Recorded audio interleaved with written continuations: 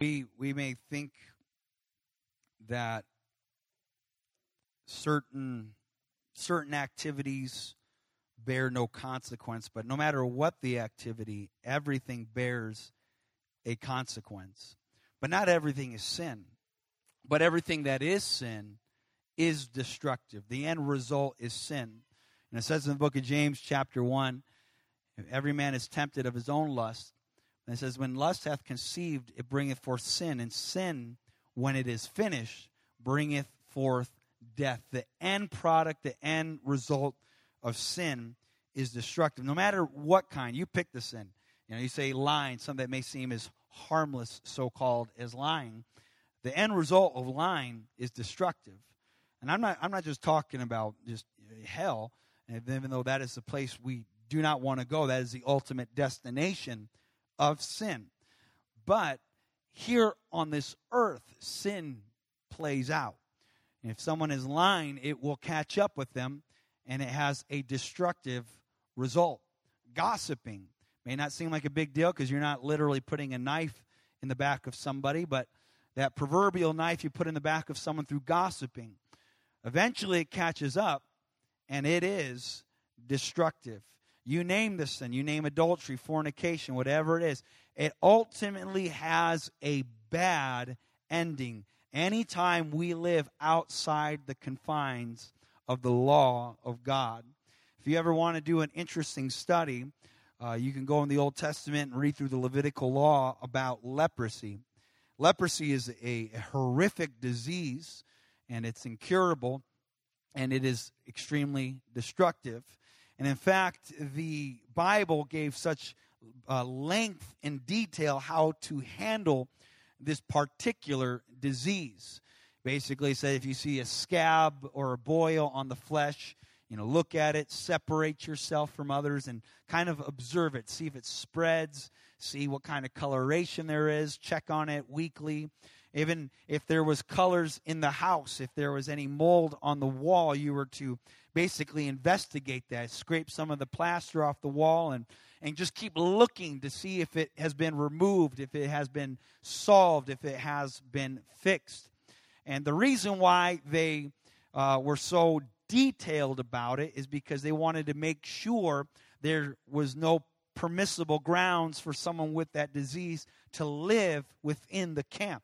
If someone had that, they would send them outside of the camp, outside of the city of the rest of the people of God. Now, that may sound terrible, but if somebody had some ravenous disease that was horrific and contagious, you don't want that spreading throughout the community. And so you would have to take that person that had that disease and separate them from the community. And it makes complete sense. If you saw a stranger walking towards you like, the zombie apocalypse, and, they're just kind of staggering, and their nose falls to the ground, and their eye rolls out, and then they go to reach for you, and their hand falls off.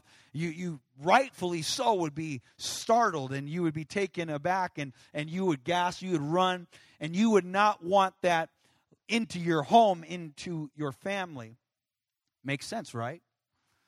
But when you think of it in this regard, that you're sitting at your house, and as you're sitting at the table, you came home from a long day's work, and you're surrounded with your spouse and your children, and you say your prayer, and your child, you ask them for one of those beautiful corn muffins, well buttered, and they go to hand you that basket of corn muffins that's well buttered, and as they extend it towards you, you reach for it, and you notice a spot on your child's hand. All of a sudden, you are a little nervous, you're a little worried, and you begin to second guess that spot on your child's hand. No, it can't be leprosy. It's just not possible. Not my kid. That wouldn't be in my home. And you begin to justify. Why? Because that leprosy now has a face that you are emotionally attached to. All of a sudden starts messing with your head a little bit, because it's easy to kick someone out of the camp that is estranged from you, that you do not know, that is distant, that you have no relationship with. But when you see leprosy in your home, it becomes a little more difficult to get so hard line about it, because that is your spouse, or that is your son, that is your daughter, that is your aunt, your uncle, your grandma, your grandpa, your cousin. You understand what I'm saying? You don't want to see them outside of the camp, never to be in contact with them again. It is, anytime we read in the Old Testament of something literal, it is an example of something in the New Testament spiritual. Leprosy in the literal is that disease. But in the New Testament, in the spiritual, it is sin. Sin is that leprosy. It does not start off very major. It doesn't look very big. It doesn't look very destructive. But that small disease begins to spread and destroy the nervous system of the human body. And the end result is death. Mark chapter 10 in verse 6. Jesus is talking here, and he says, from the beginning, everyone say, from the beginning.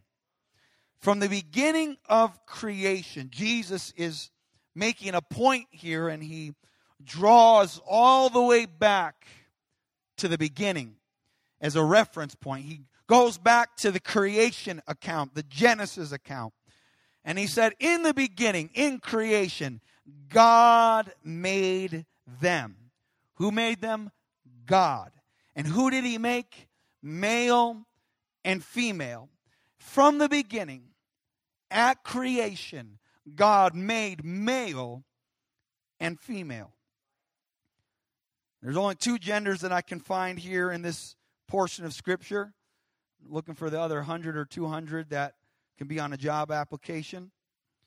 In verse 7, he says, this cause shall a man leave his father and mother.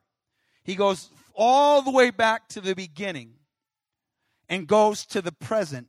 He says, since the beginning to the present, this is how it always has been, because God made them that way. And a man was to leave his father and mother and cleave to his wife. He was to get married to his wife. And they twain shall be one flesh, meaning they are now married. They are together. They are no more two, but they are one. And in verse 9, Jesus says, what therefore God has joined together. God is the one that set it up. God's the one that instituted it. God's the one that initiated it. Let no man put asunder. What God has set up, what God has done, the way God orchestrated it, the way God intended it. He said, don't let anybody undo that. Don't let anyone divide that. Don't let anyone change that. See, the adversary in the world are doing everything they can to undo what God has done. What God has done from the beginning. And that's what I want to talk to you about today. From the beginning. What God set in motion. What God intended. What God initiated. You can count on this.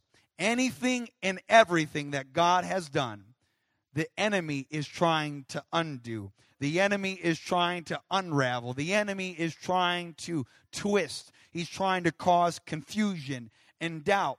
And right away, when you see the setting with Adam and Eve at the garden, and Eve talking with the serpent, the Eve says, hath God said. Immediately, he challenges what God had decreed, what God had declared. Something that is so understandable at face value and beyond that value. When you look, it makes perfect sense. But once you just throw a question of doubt in there, all of a sudden you can get a footing in the door. And that is how the enemy works. Did God really mean what God said?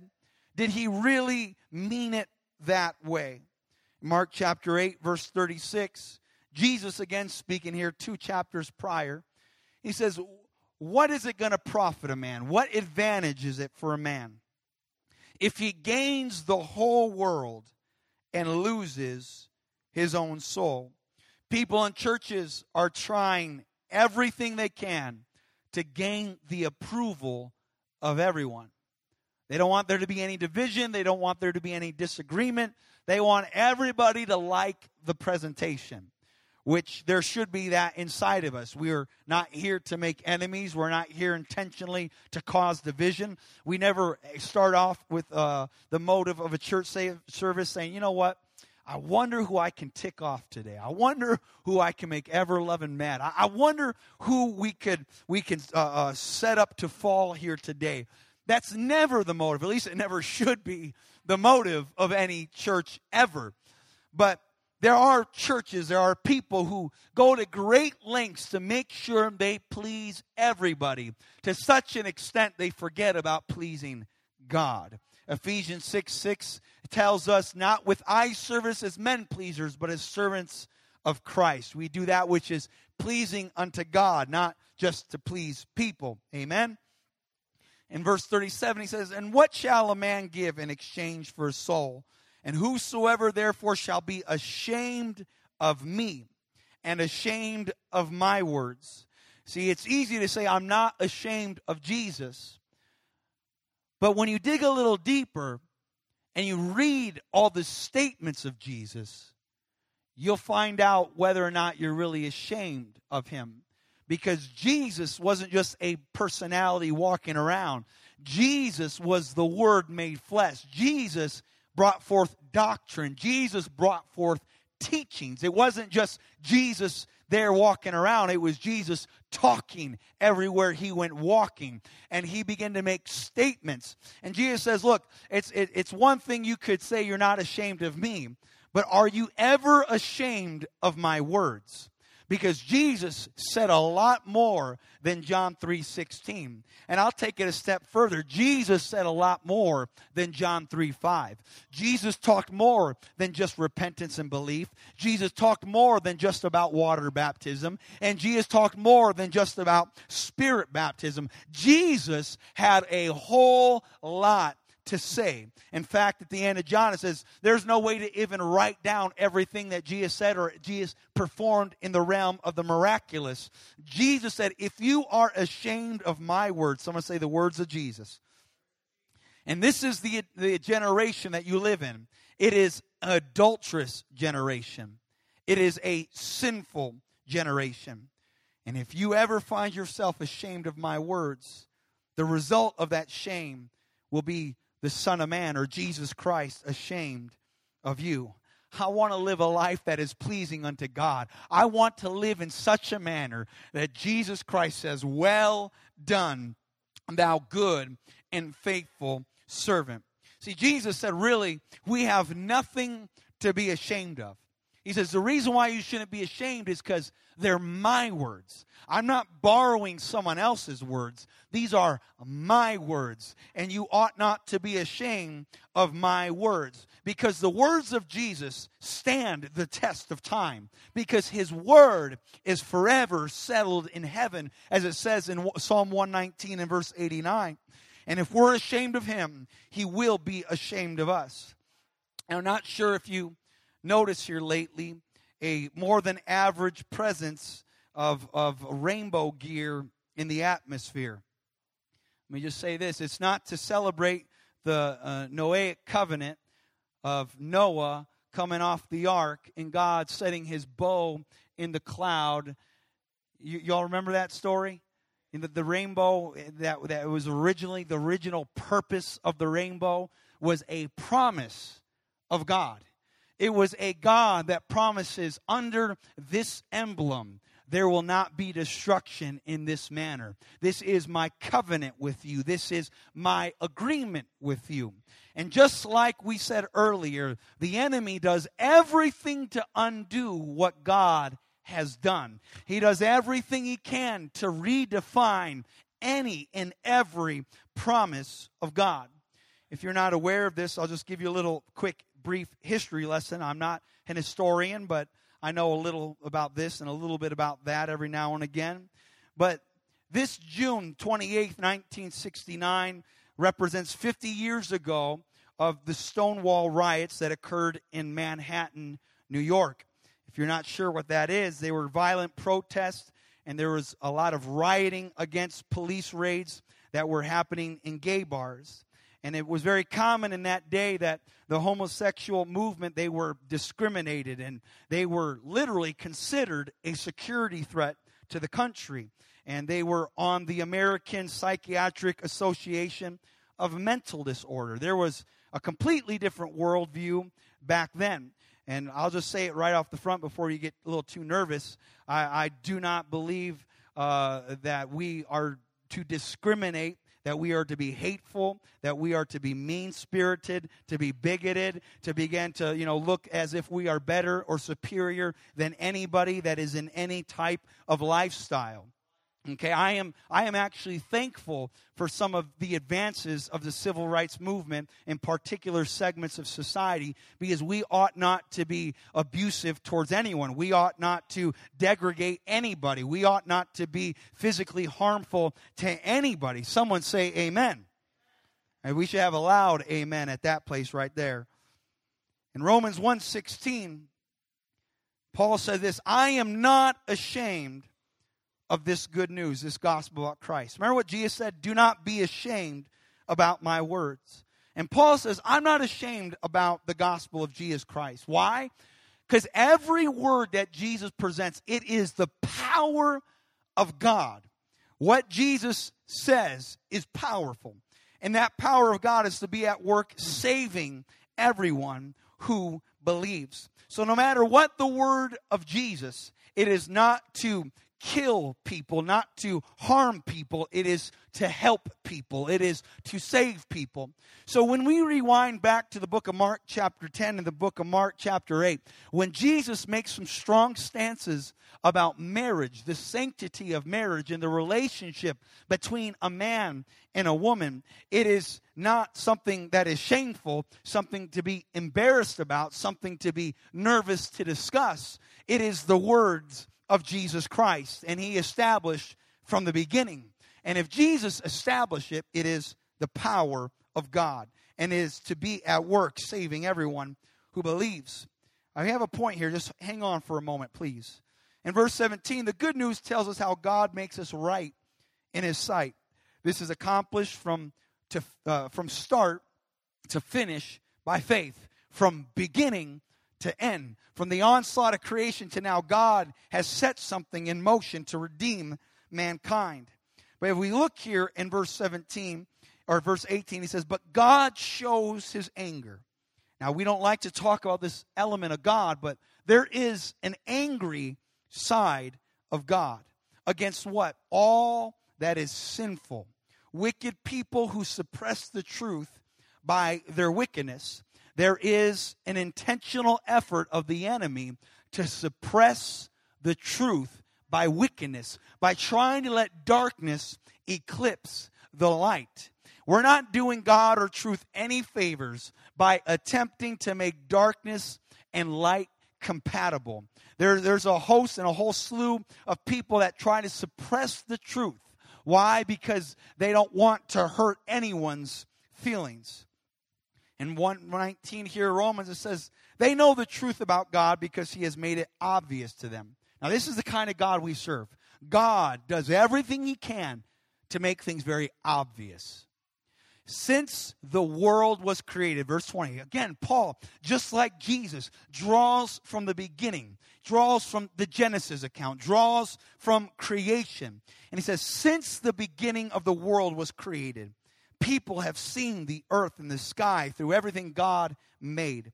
And they can clearly see his invisible qualities. Remember, God, whatever natural element, it is revealing a spiritual concept or truth about God. Through everything God made, they can clearly see his invisible qualities, his eternal power and divine nature. Look at this. Look at verse 20. So they have no excuse for not knowing God. You hear the question in the contemplation, what about, in the recesses of, some dark jungle, some third world country where nobody's ever brought a Bible? The Bible says God loves people so much. He's doing everything possible to put inside of man the concept and the idea that there's something more than just man. There's something out there. And God has used nature to reveal his deity. God did not give nature to be deity. See, we're making everything backwards. Remember what God sets from creation, man reverses, and the devil undoes it and tries to redirect our attention. Where before creation was to point to God, but now it's got people pointing to creation as God. We got people serving and more worried about saving the planet than saving a person. We got more people worried and concerned about the condition of the earth than the people that live on this earth.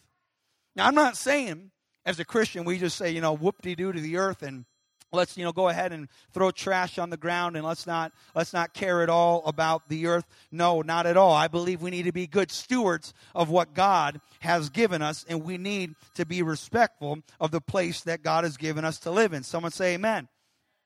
But it goes on here saying in verse 21, yes, they knew God, but they wouldn't worship him as God or even give thanks to him.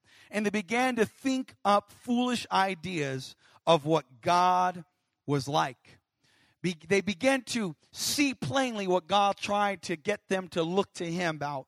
But then they began to think of different ways about God. They began to come up with their own concepts and ideologies or theologies about what God was like. And a result of when you try to make God be what you want him to be, your mind becomes dark and confused. Now, it may sound smart, verse 22. You can claim to be wise because your philosophy and this amazing concept that you engineered in your mind. But it says the result of that is you become an utter fool. And then instead of worshiping the glorious, ever-living God, these people began to worship idols and made them to look like mere people and birds and animals and reptiles. So how did God react to that? Verse 24. God abandoned them to do whatever shameful things their hearts desired. And as a result, they did vile and degrading things with each other's bodies. Now, today we're having a little Bible study because I want to make sure there's some clear communication about something in our society that is predominant right now. In verse 25, it says they traded the truth. Think about that. I mean, it's one thing to trade a baseball card. It's one thing to trade, maybe a puppy for a cat. I don't know. But trading the truth, what are we doing when we trade the truth about God for a lie just to feel better? And so they worship and serve the things God created instead of the Creator himself, who's worthy of eternal praise. Amen? In verse 26, that's why God abandoned them. This is very important. I need you to listen very carefully. This is why God abandoned them to their shameful desires. Even the women turned against the natural way. God set in nature. That's what nature is, natural, organic. That is what God established from the beginning. The natural way to have sex instead of they indulge in sex with each other. In verse 27 it says, even the men, instead of having normal sexual relations with women, they burned with lust for each other. Men did shameful things with other men as a result of this sin. They suffered within themselves the penalty they deserve. Meaning, because they chose to give in to their way, God says there was a consequence. Remember, sin doesn't start off as major or as blunt in your face as you think, but the end result of it is destructive. And he goes in verse 28. Since they thought it foolish to acknowledge God, God abandoned them to their foolish thinking. They didn't want to acknowledge God, so God says, okay, I'll leave you to your own thoughts. And he let them do the things that should never be done. Their lives became full of every kind of wickedness, sin, greed, hate, envy, murder, quarreling, deception, malicious behavior, gossip, backstabbers, haters of God, insolent, proud, boastful, invent new ways of sinning. Think about that. disobey their parents, refuse to understand, break their promises, heartless, have no mercy. Knowing God's justice requires those that do these things. There is a penalty that is paid. This is that eternal destination called hell. But they do it anyways. And worse yet, they encourage others to do them too. See, everything that is contrary to God's holy nature right now is encouraged. Everything that is contrary to the very nature of God is promoted. Everything that is contrary to the holiness of God is actually celebrated and put on a pedestal in our modern society right now. This is the product of a world that is unashamed and a church that is ashamed. This, where we are at right now, this is not a surprise.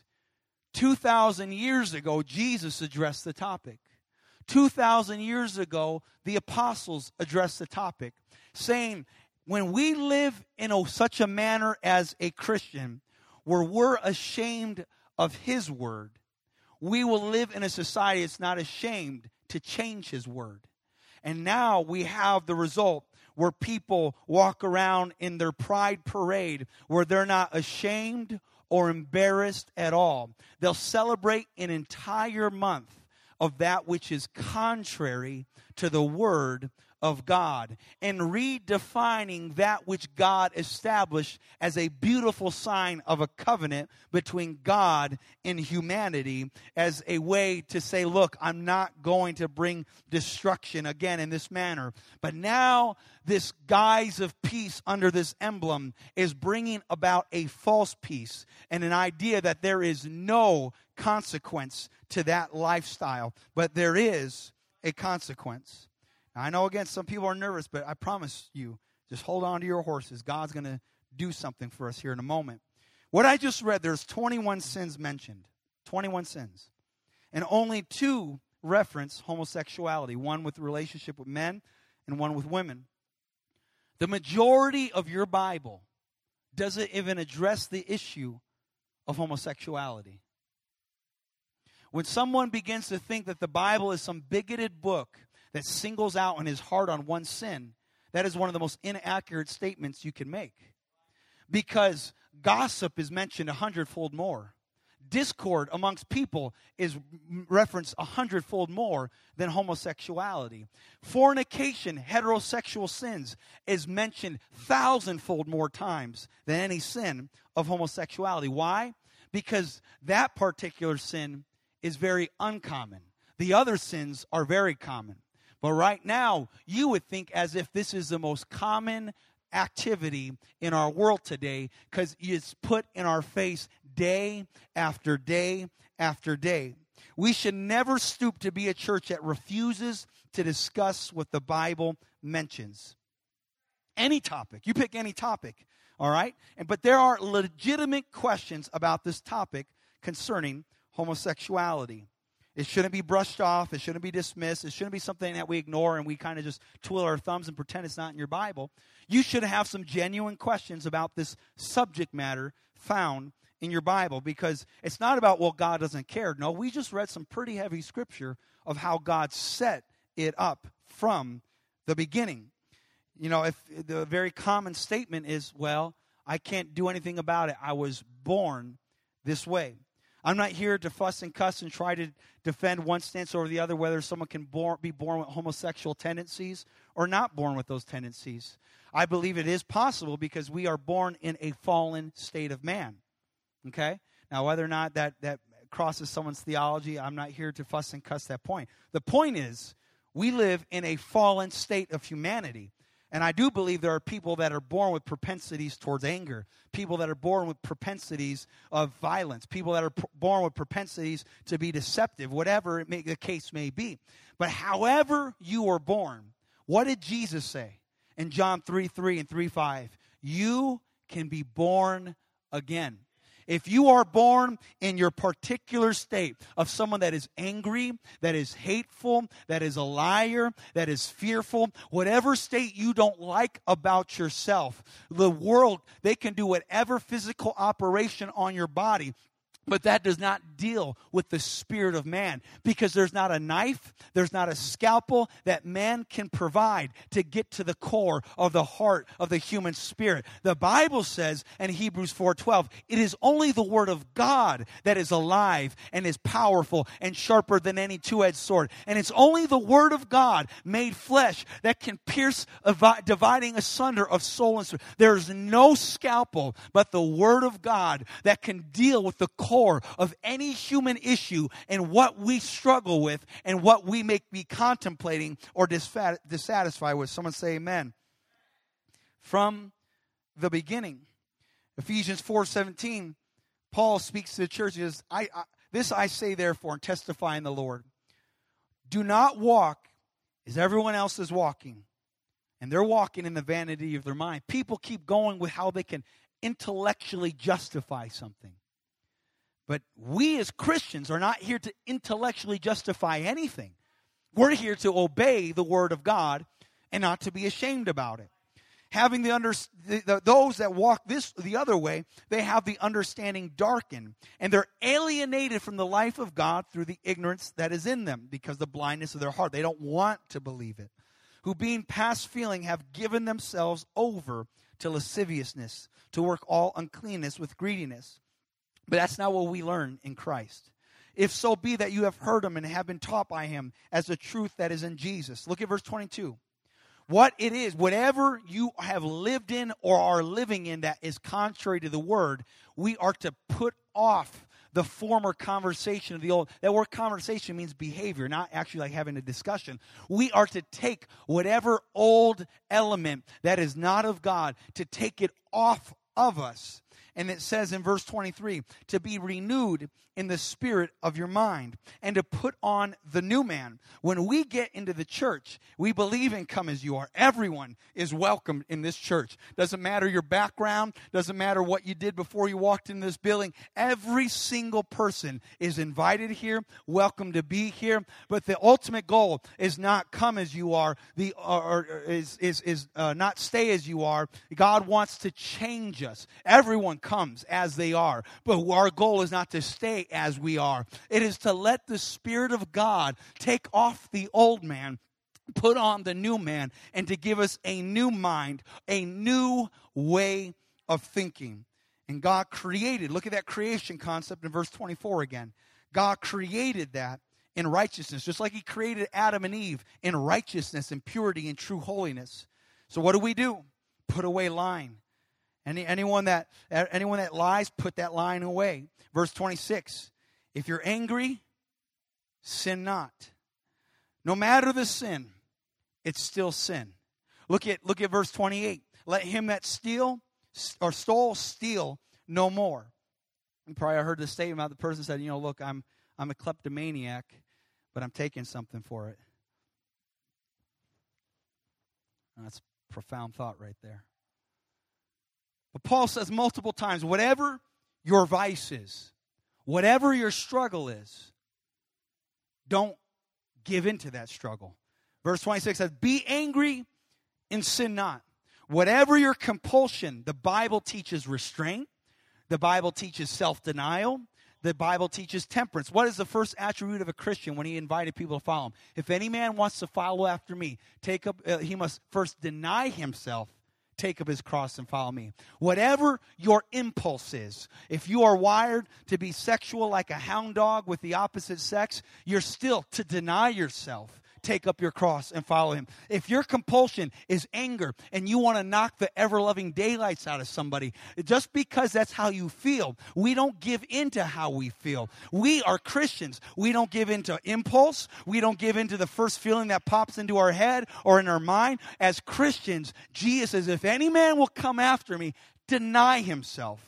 Deny whatever it is that conflicts with the Word of God. And for some people, it's lying. You have to deny your desire to lie. Some people, it's anger. You have to deny. The Bible says you can be angry. That could be a struggle, but you don't give into that struggle. You deny it, and you ask God to renew your mind. And you may struggle with homosexual tendencies, but that does not give permissible grounds to give into the struggle.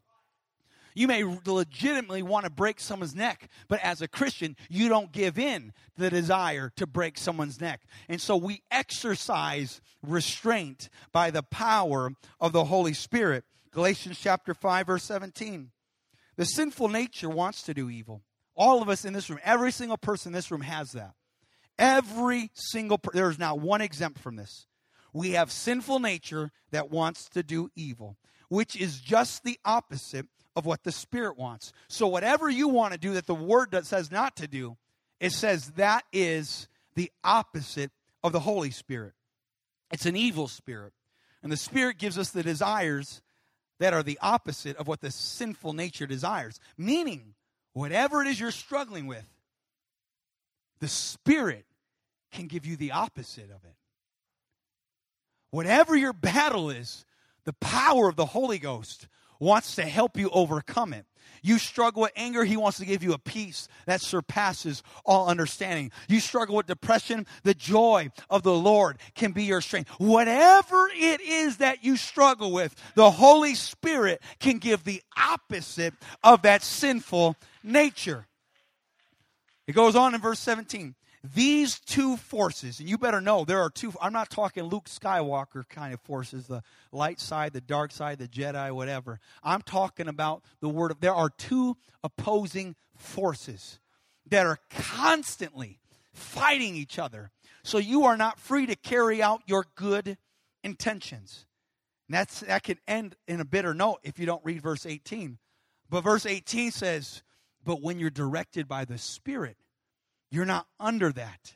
You're not under all of that. God sets you free. But if you disobey the law of God, verse 19 says, you will follow the desires of your sinful nature. And the results are very clear.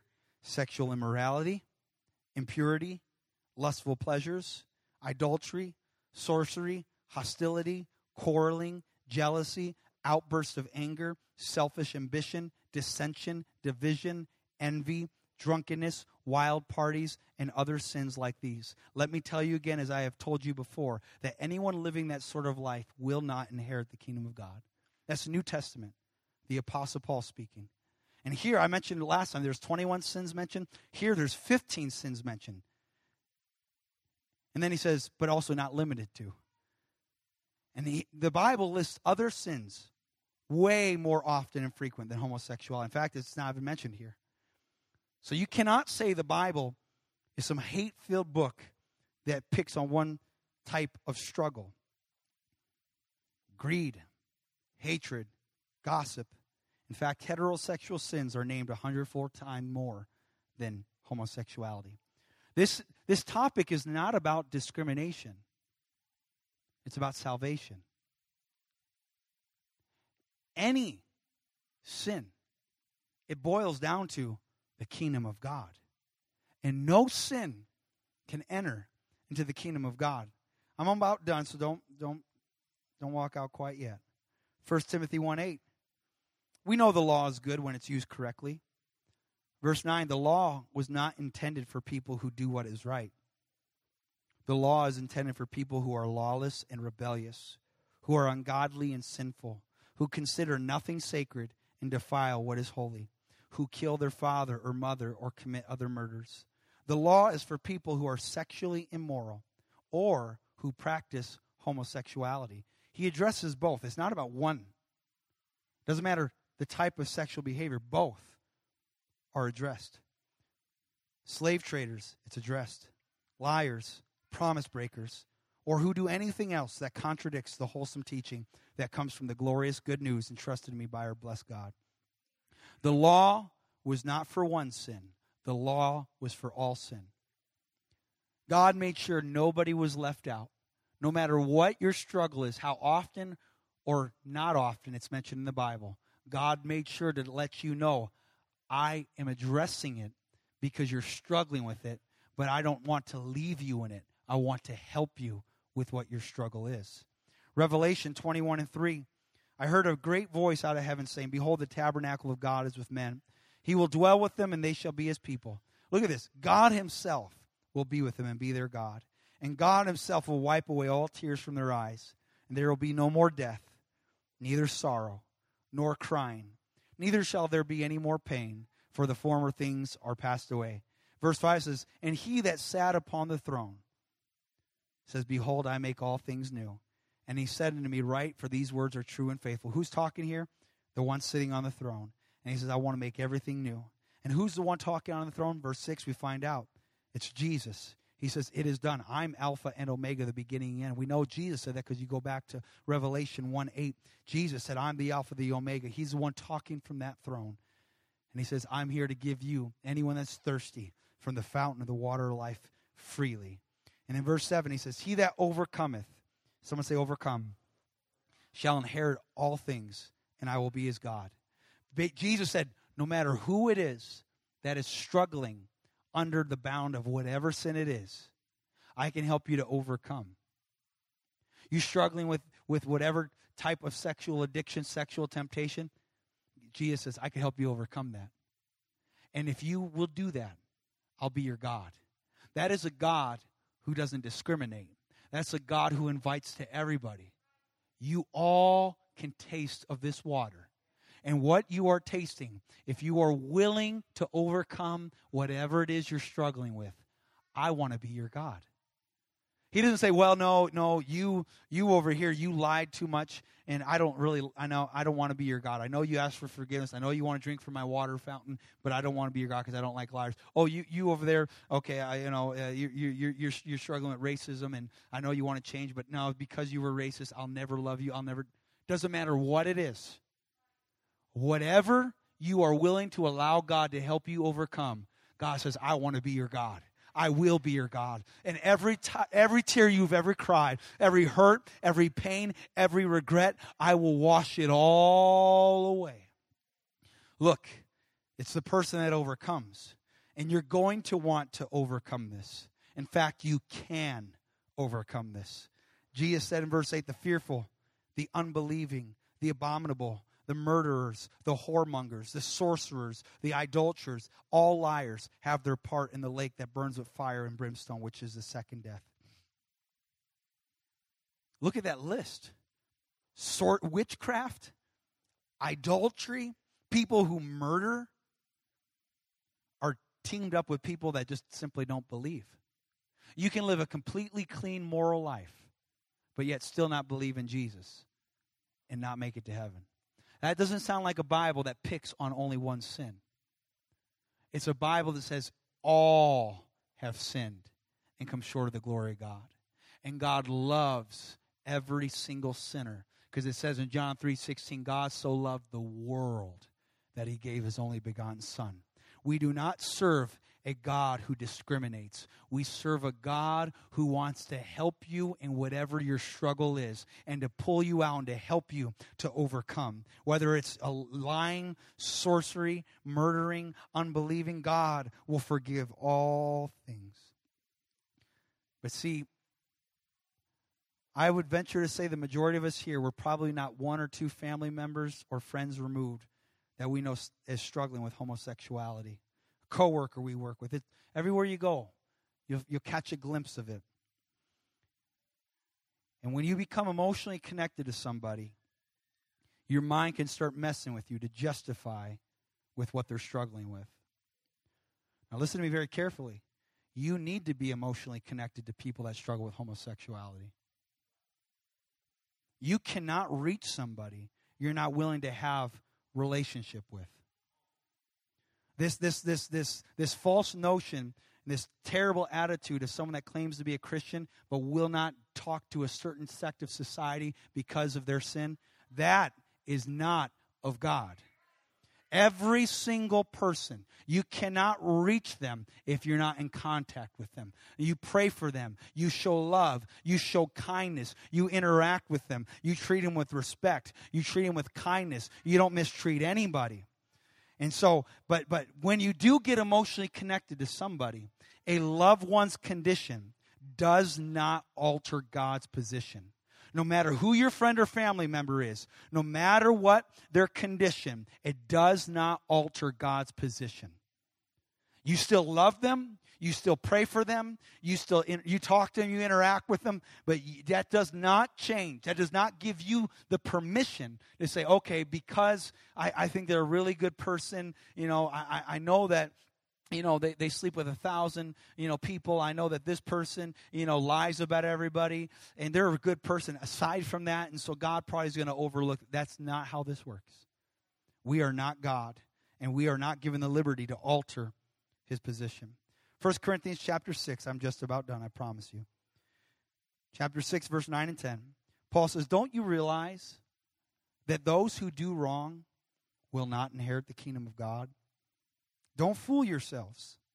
Those who indulge in sexual sin, or who worship idols, or commit adultery, or are male prostitutes, or practice homosexuality, or are thieves, or greedy people, or drunkards, or are abusive, or cheat people, none of these will inherit the kingdom of God.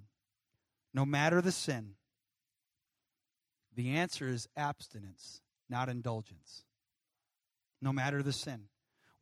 Just because you have this overwhelming compulsion to give into a particular sin, no matter what it is, the answer is not indulgence. It's abstinence. You abstain from sin. You abstain from that which is wrong. And you make right with God. But check this out. That list of sins that we just read. The heterosexual sins, the homosexual sins, the stealing, the greed, the drunkards. All these sins, the abusive, those that cheat people, none of it makes it into the kingdom of God. But the hope is verse 11. If you haven't got anything, get verse 11. Some of you were once like that. Paul says that's the kind of God you serve.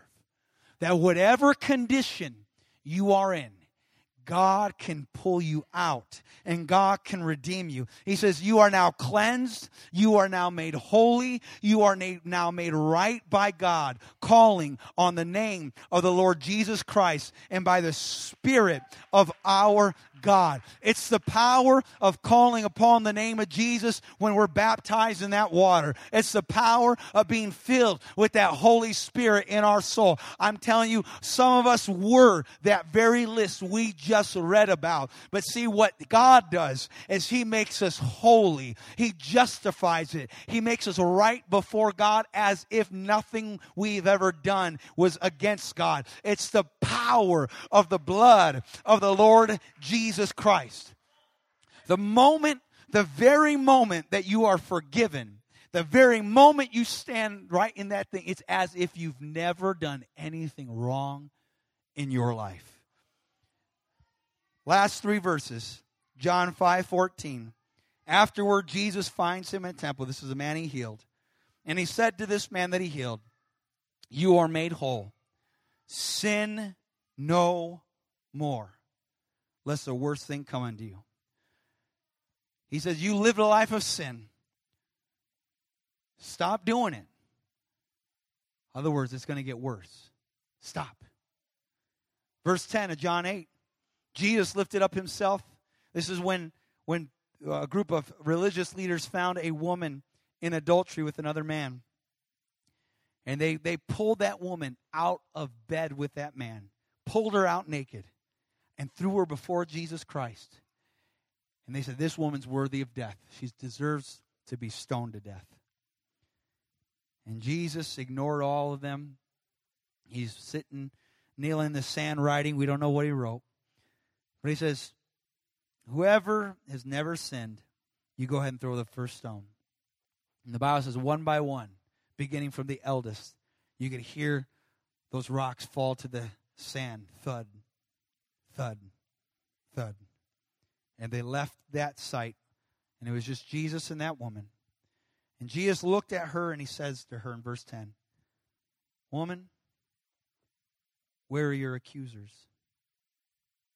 Hasn't anyone condemned you? And she said, no man's condemned me, Lord. And Jesus says, neither do I condemn thee. Go and sin no more. He didn't justify her behavior. He didn't say her behavior was okay. That is something that woman literally struggled with. And it's a heterosexual sin. But Jesus didn't say, well, I know because you're heterosexual and you feel that compulsion to be with another man. And, no, he didn't justify it. He says it's wrong. And so he says, go and sin no more, not go and sin some more. No matter the sin, it's still abstinence, not indulgence. Let's stand together. The church must take a stand. Because our society is a result of churches that just don't address the issue, they don't take a stand.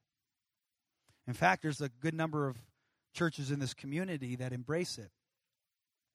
It's in their bylaws. It's in their denomination itself. And yeah, you may seem like you're doing the more loving, welcoming thing, non-discriminatory, all that kind of stuff. Sounds very nice. It sounds very noble. Look, trust me, there's a lot of things I'd like to say, hey, it's no big deal. I'd like to be the person say, it's no big deal. Alicia, it's no big deal that you did this. Mike, it's no big deal that you did that. Raquel, no big deal that you did this. God doesn't really care. He sees your heart. No big deal. I would love to do that. But it's just not what the book says. And it's either we live by the book or we don't. We either believe the Bible or we don't.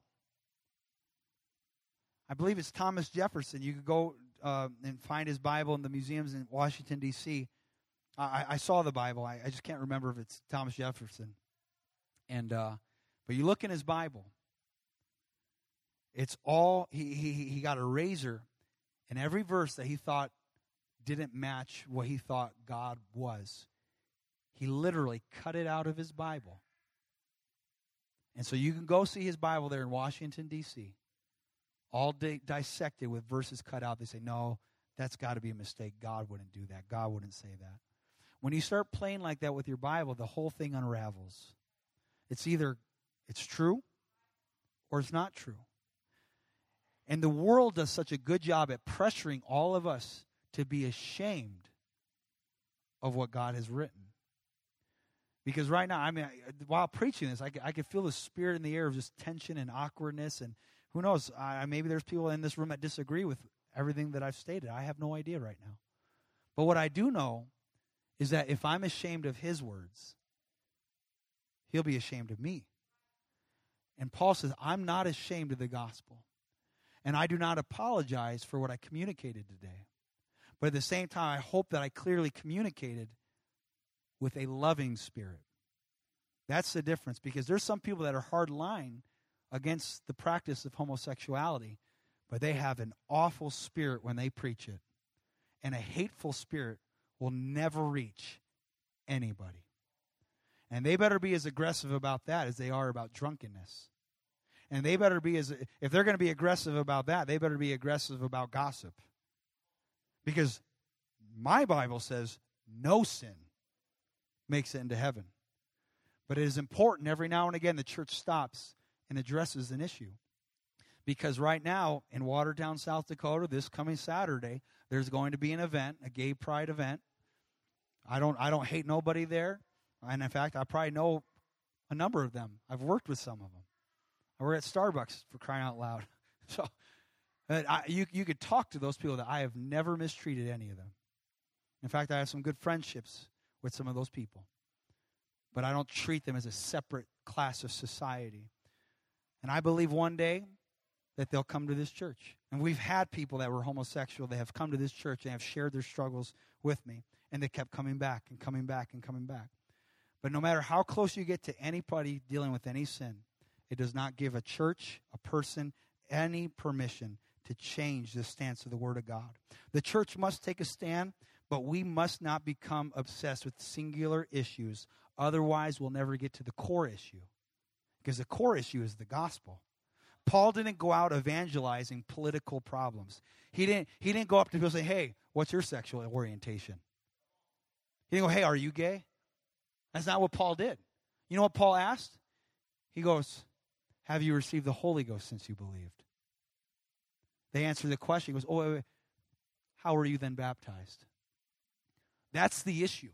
Because I've seen people get heated over certain elements of doctrines in the Bible, and they never get to the real issue, which is the gospel.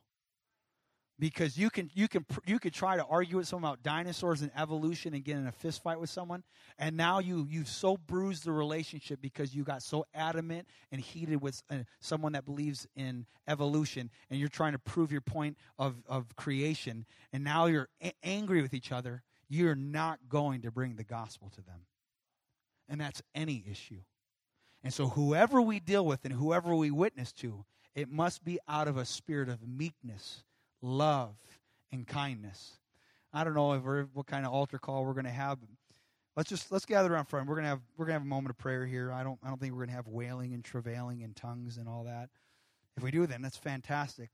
But I really felt just a very clear impression to teach today, because it is a major issue, and it's in every corner of the United States of America. It's not just in San Francisco.